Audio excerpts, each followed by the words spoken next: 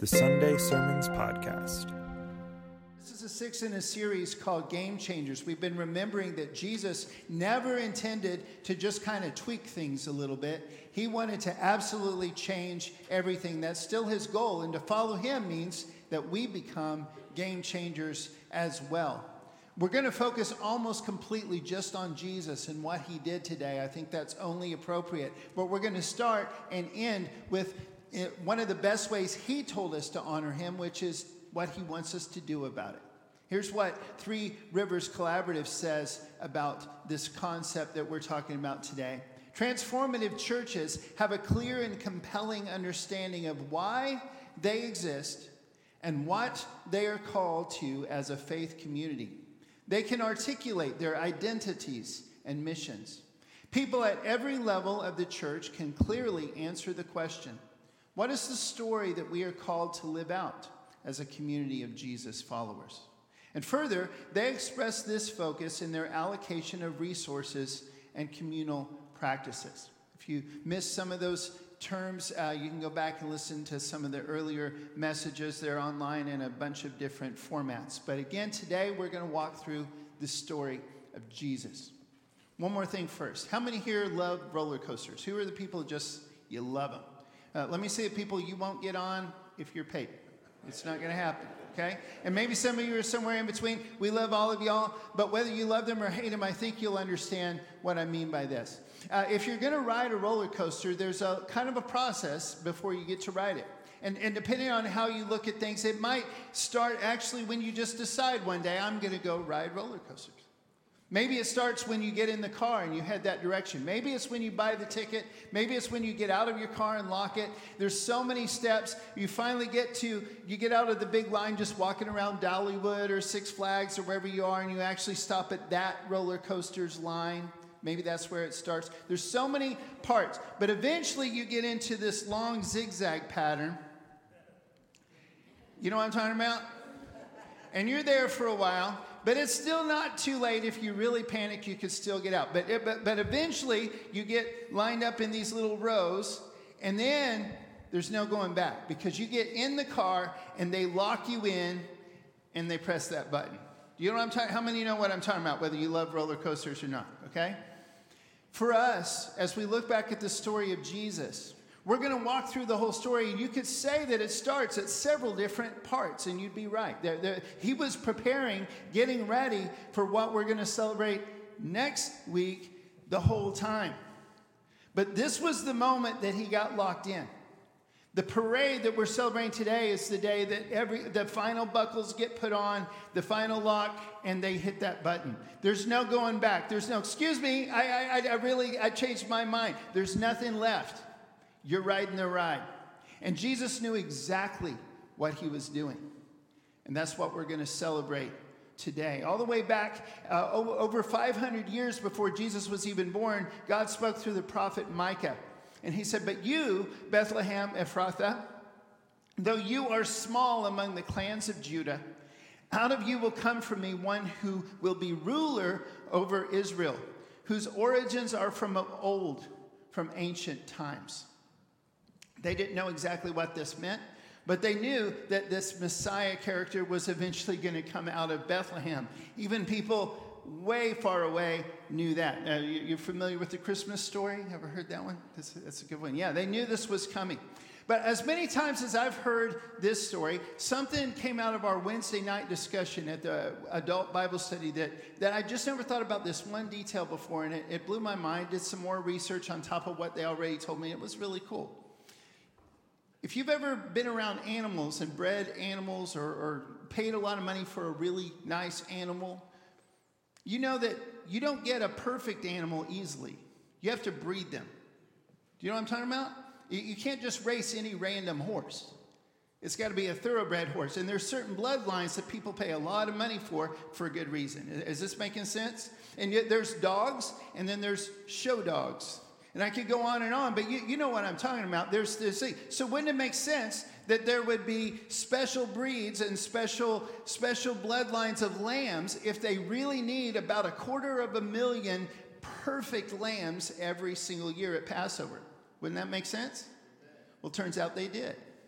It happened in a little town about 6 miles south of Jerusalem. The shepherds around there primarily raised lambs for the Passover. This little town was called Bethlehem. I don't think it's an accident that the Lamb of God was also born there. And I don't know how, this story is so many layers deep. Mostly what Jesus was doing on that day, on this day that we're celebrating today, was claiming to be the Messiah. But we're going to spend just a little bit of time talking about how he was also claiming to be the Passover lamb. And if you really want to dig really, really deep with that, there's a guy named Alfred Edersheim who wrote a book in 1883 called The Life and Times of Jesus the Messiah. And anything that's in addition to the stuff that you've heard over and over and over ultimately traces back to that particular work. And if you're curious about that, you should read that. Here's some of the stuff that he said that may be true, but even if it's not, excuse me. Let's try this one more time. May be true, even if it's not, the story is still magical. But if this is true, it just blows my mind entirely. He said that the shepherds in Bethlehem had to inspect the babies when they were born. And when they did, they would wrap them in swaddling clothes just like they did babies back then. That's the only source I know that says that. But wouldn't that just add even more icing on the cake?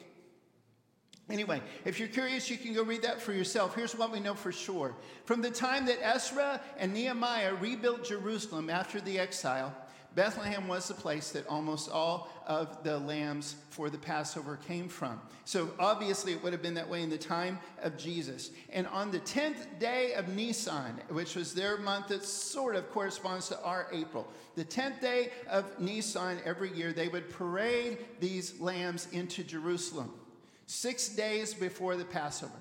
And all of the families would pick one out. It was called Lamb Selection Day. And they'd take them back to their houses, and they would rub their feet with oil and inspect them and make sure they were perfect, and then watch them inspect them for 4 more days, which I think probably made it all worse, because wouldn't you think they'd get a little bit attached to them and stuff before they had to kill them? I think that was probably part of the plan. It was really sad. And then 2 days before the Passover, they would also anoint their head with oil, and that sealed the deal. That was their Passover lamb. Just kind of hold that in the back. Like John just said a second ago, God's plan to do something huge about the sin problem goes all the way back to Genesis, all the way back to when sin first enters this world. In Genesis chapter 3, verse 15, he starts dropping clues. By the time you get to Genesis 22, that's where Abraham is asked to sacrifice his son Isaac, and God instead offers a substitute sacrifice. Amazing story. In and of itself, but also even more that it's already pointing even more clearly toward the ultimate sacrifice of Jesus. There's also many others, and I don't have time to go through all of them. I'll give you one more that seems unrelated, but I don't think it is. When Joshua led the Israelites into the promised land, guess what day that was? The 10th day of Nisan, 6 days before the Passover.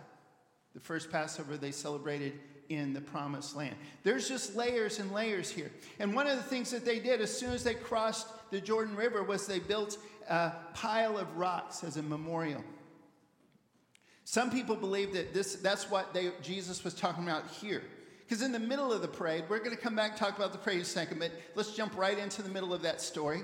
Some of the Pharisees in the crowd said to Jesus, "Teacher, rebuke your disciples." Everybody's going crazy and saying that Jesus is the Messiah and freaking out. And they're saying, "Hey, tell everybody to settle down." "I tell you," he replied, "if they keep quiet, the stones will cry out." I personally think he meant creation, all stones. But some people think he was specifically referring to that memorial, those stones. I say they count as part of the stones in creation, so that too, maybe all of the above. Are you with me? But the more you read these stories, as familiar as they seem, there's just layer upon layer upon layer upon layer. And every time I read it, I go, that too? There's so much intention. So there's so much stuff. And whether God meant every little detail deliberately or not, there's no way that you can miss the intention behind it, the planning behind it. Christ embraced his mission. Let's say that out loud. I want this to stick.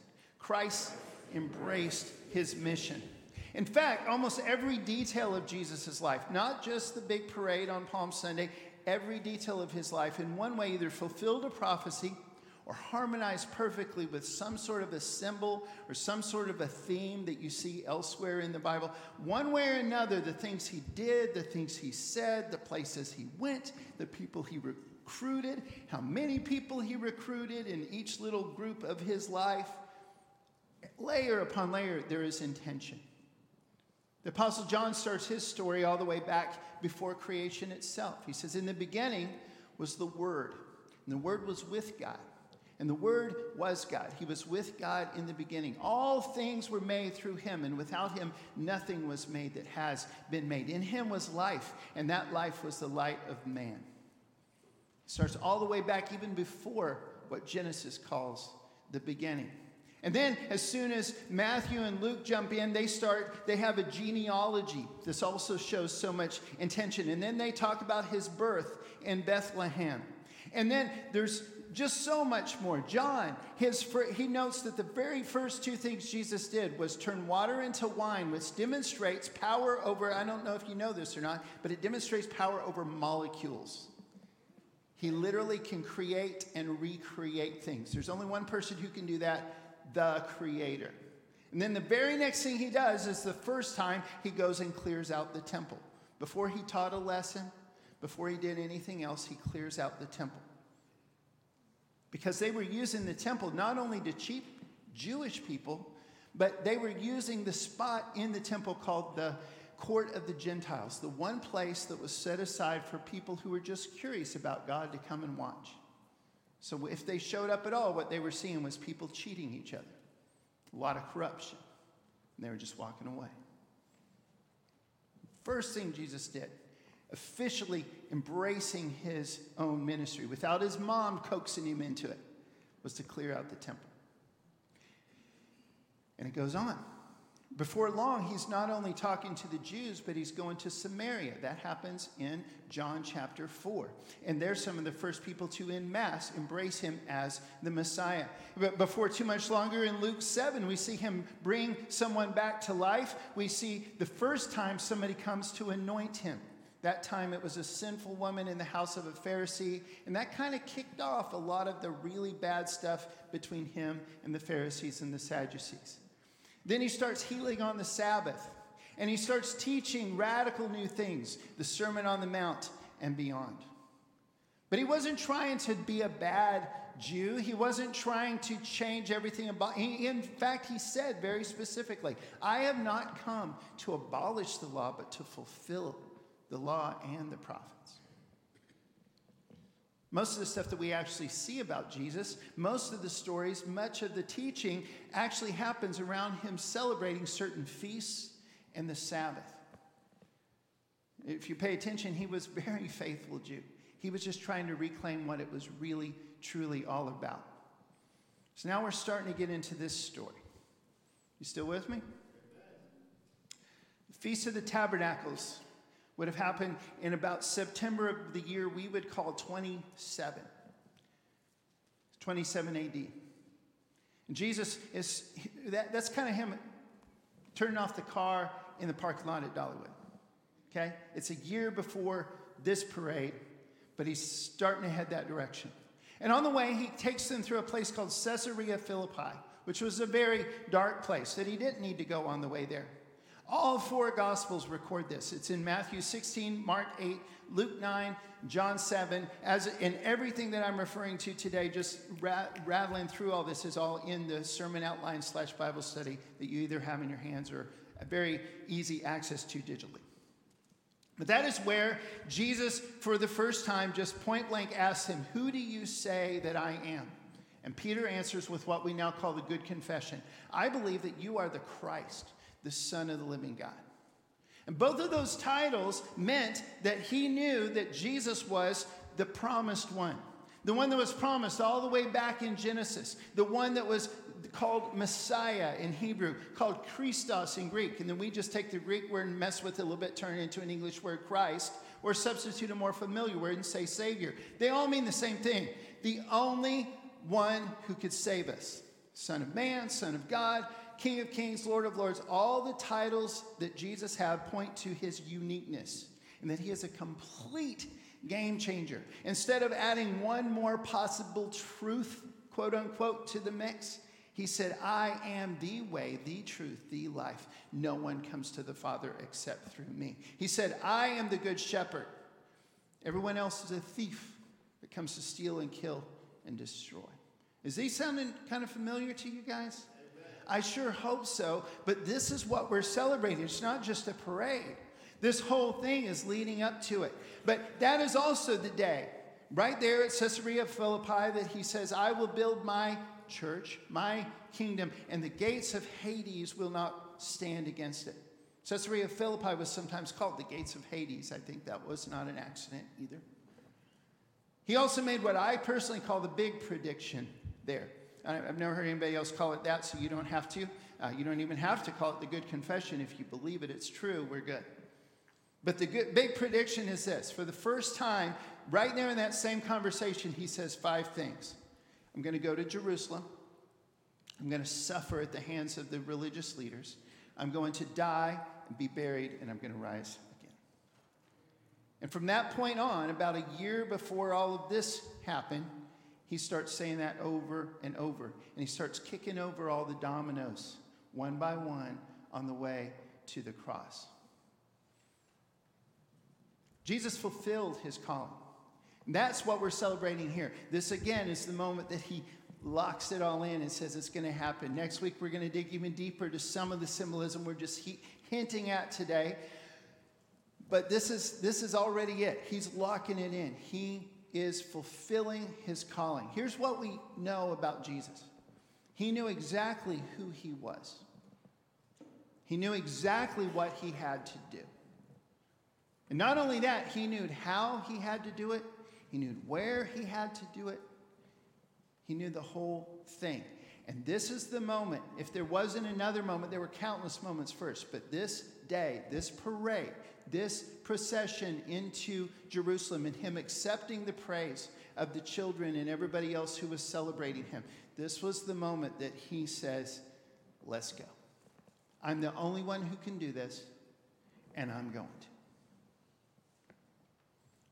During that last year, we get a lot more peeks into Jesus and the special ways he was trying to prepare his people. He took his inner circle, Peter, James, and John, up on a mountain. They got to see him transfigured. They got to see Elijah and Moses show up next to them. And again, he's seeing the law and the prophets and him fulfilling it in the unity of the whole thing in ways that they didn't even start to understand that day and barely could years later. But time goes on. We see several more stories and teachings from Jesus around December of that year, 27 AD. What we would call Hanukkah, the Bible calls the Feast of Dedication, the Feast of Lights. If you didn't know this already, Hanukkah isn't one of the feasts that God created. Hanukkah was added about 165 BC. It celebrates a military victory and a big miracle that God did that they wanted to keep remembering, so they added it into their thing. But Jesus very clearly observed this feast every year as well. And it was about that time, roughly, that he again claimed to be the Messiah and almost got stoned to death, but escaped. That's a cool story if you never heard that one. But not long after that, between December of that year and spring of the year 28, he does something even crazier. He lets his friend Lazarus die. And he waits 4 days before he brings him back to life. But then he brings him back to life. And this is significant because Jesus had already done some amazing miracles along the way, made some outstanding claims that barely could be backed up at all unless somebody did a miracle and then he'd do the miracle. So many of those stories. They're so great, every single one of them. But even the people he'd brought back to life up to that point, it was kind of in the moment. And if anybody was really skeptical and really didn't want to believe and they really just would not accept that his claims were true, they could have said, well, maybe they weren't really dead. But with Lazarus, his friend, he makes sure that he's good and dead and starting to decompose. And then he brings him back. This was an in-your-face declaration of the power that he had. And still, over and over and over again, he's saying to them, over and over, I'm going to go to Jerusalem. I'm going to suffer at the hands of the religious leaders. I'm going to be killed. I'm going to be buried. And I'm going to rise again. And they're like, what? Huh? It wasn't registering, but he kept down. We're almost to the parade. Remember what I told you about the lambs, though? Listen to this. John 12, verses 1 to 3. 6 days before the Passover, Jesus came to Bethany, where Lazarus lived, whom Jesus had raised from the dead. And here, a dinner was given in Jesus' honor. Martha served, while Lazarus was among those reclining at the table with him. If you remember, they show up in a story earlier when Jesus visits them. And Martha serves and gets mad that Mary doesn't help. Remember that story? And Mary's worshiping Jesus, listening to his stories. Even then, Lazarus is there, but we don't really know much about him. Same house, same family.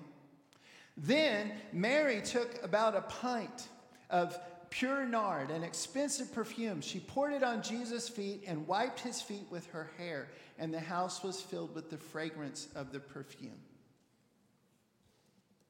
Just like the little lambs. And then all four Gospels record what happens next. John says it's the very, very next morning. But there's this parade.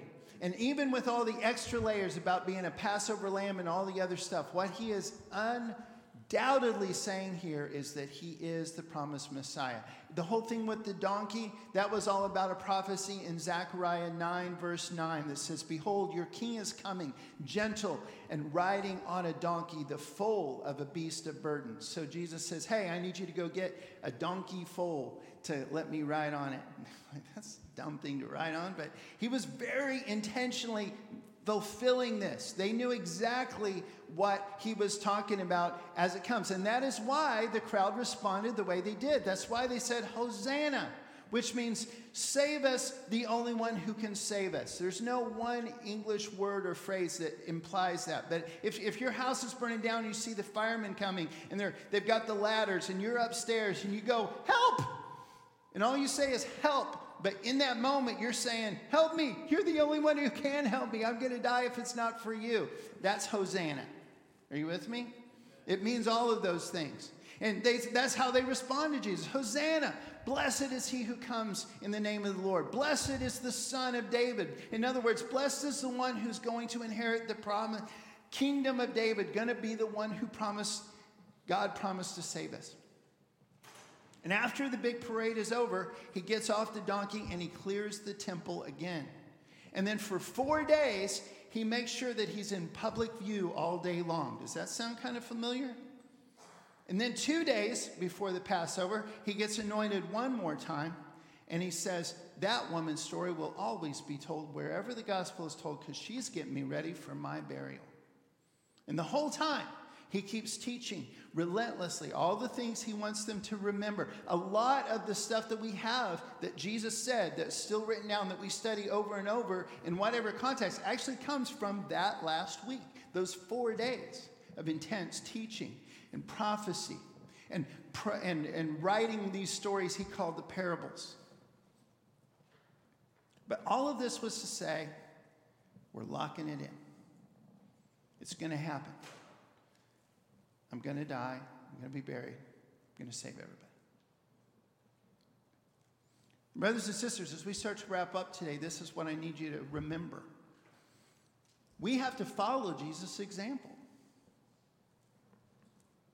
We have to follow his example. See, Jesus saved us. He didn't do all of that stuff. All of that preparation, all of that planning, all of that pain, all of that suffering, all of that stuff, that was not just so that you can go to heaven when you die. How ridiculous would that be? Why would that possibly be worth it to him? He had so much more in mind. That's like saying, I want to have kids because I just like to hold a baby of my own. Well, that's a cool moment. How many parents are out there? That's a cool moment, right? Holding a baby of your own. Is that why you had kids? Is that the best moment? No. That's the first moment. That's it. That's how it starts. That's the beginning. You put another person on the planet. You buckle in. Somebody hit that button that day. Let me tell you something. Do you know what I'm talking about? But that's only the beginning.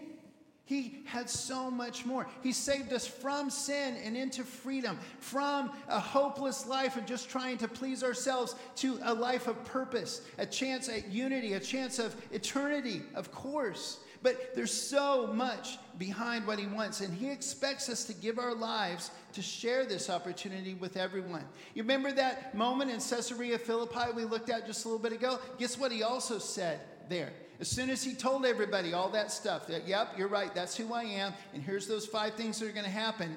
Mark 8, verse 34 to 38. Then he called the crowd to him, along with his disciples, and he said, whoever wants to be my disciple must deny themselves and take up their cross and follow me. Is that something we're going to do in heaven? This is an easy answer. Is that something we're going to do in heaven? No, that's right here, right now. For whoever wants to save their life will lose it, but whoever loses their life for me and for the gospel will save it. What good is it for someone to gain the whole world and yet forfeit their soul? What can anyone give in exchange for their soul? If anyone is ashamed of me and my words in this adulterous and sinful generation, the Son of Man will be ashamed of them when he comes in his Father's glory with the holy angels. One of my more modern heroes, he's not that modern now, it's almost 100 years ago now, but is a missionary named Jim Elliot, who gave his life trying to reach some people in Ecuador. But I love this quote from him. I've shared it here before a while back. He says, he is no fool who gives what he cannot keep to gain that which he cannot lose. Let's say that together. Would you say that with me? He is no fool who gives what he cannot keep to gain that which he cannot lose.